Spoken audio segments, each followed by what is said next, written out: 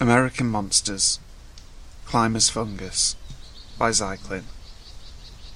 Strange to call a sedentary fungus a monster, but in the northwest of the United States, such a monster exists. Deep in the wilderness of towering redwoods and fiery Rocky Mountain maples, locals whisper of a muddy tract of land carved between two ridges. You'll only find the climbers fungus in an area about the size of 3 football fields. Their biological range is tiny. Animals and birds avoid the fungus, and any who consume it don't make it too far from the source. It starts with a stomachache. You may vomit, but the spores have already grasped onto the lining of your stomach. Nausea comes soon after, causing you to stop and rest frequently along your frantic journey towards civilization. Your muscles grow heavy. Your joints stiffen. What's that pounding in your skull? Could all of this really be the demonic work of that mushroom you just scarfed down off the side of a tree? It was waxy and bulbous, and gave off an earthy sweet smell, like fine truffles. In fact, you can smell them now, that meaty molasses-like aroma that's clogged in your nostrils. You only had one mushroom cap, but your vision is blurring, and the world is becoming dim. You've only managed to make it, 100 or 2 yards from the tree where you innocently picked the climber's fungus? The air is heavy, your arms are heavy, your legs are heavy. Every step feels like you're sinking into the sludge of the ground below you. Darkness encroaches at the edges of your vision. Your feet can only carry you another few steps before you collapse against a tree and pray you don't lose consciousness. But then, light. Bright light, like heavenly fire glowing down from the treetops. Its warmth tingles on your clammy skin. It breathes the fresh air into your lungs, and the burden on your shoulders lightens to the weight of a feather. Your bones weigh nothing. Neither do your muscles. Every ounce of you is drawn upwards. You're a balloon caught in an updraft, and the beautiful light from above is calling you towards it. You grab the nearest tree and begin to climb, up and up towards the canopy. Every new hand holds you secure, letting that brilliant glow wash over you like cresting waves.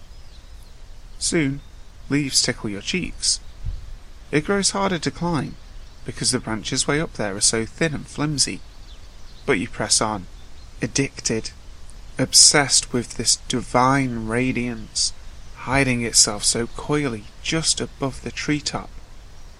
Finally, your head bursts into the open air, and you tilt your head towards the sun, and salty tears stream down your cheeks. This is the light. This is paradise. This is as far as you will ever remember. Next, I'll tell you how your body is found. Some hikers will spot your corpse way up in the canopy, swaying in the wind, white knuckles clutched onto the thinnest branches, and they wonder how you haven't fallen down. Your face is calcified, and hardly a face at all. Your cheeks and forehead and neck have been jellified and sapped of any nutrients they could offer. Your mouth is gaping, jaw stretched wider than a normal human's threshold for pain would allow. Your gut is distended. A fungal sac has cultivated in your stomach and rooted its network of mycelium all throughout your small intestines. One long stalk protrudes upwards through your esophagus, up past your glottis, and nests right in your mouth, where a platinum mushroom cap has risen from between your jagged teeth and spread itself in the sun. This is the second stage of the climber's fungus life cycle, the reproductive stage. Soon, that cap will bloat up, all lumpy and slick, packed to the brim with spores. One hot afternoon, and pop, the growth ruptures, and climbers fungus's spores rain down from the canopy. coating tree trunks with their newest generation. What becomes of you next doesn't matter. Maybe a strong wind will finally dislodge you from the treetops. Maybe you'll become a bloody buffet for the scavenging birds.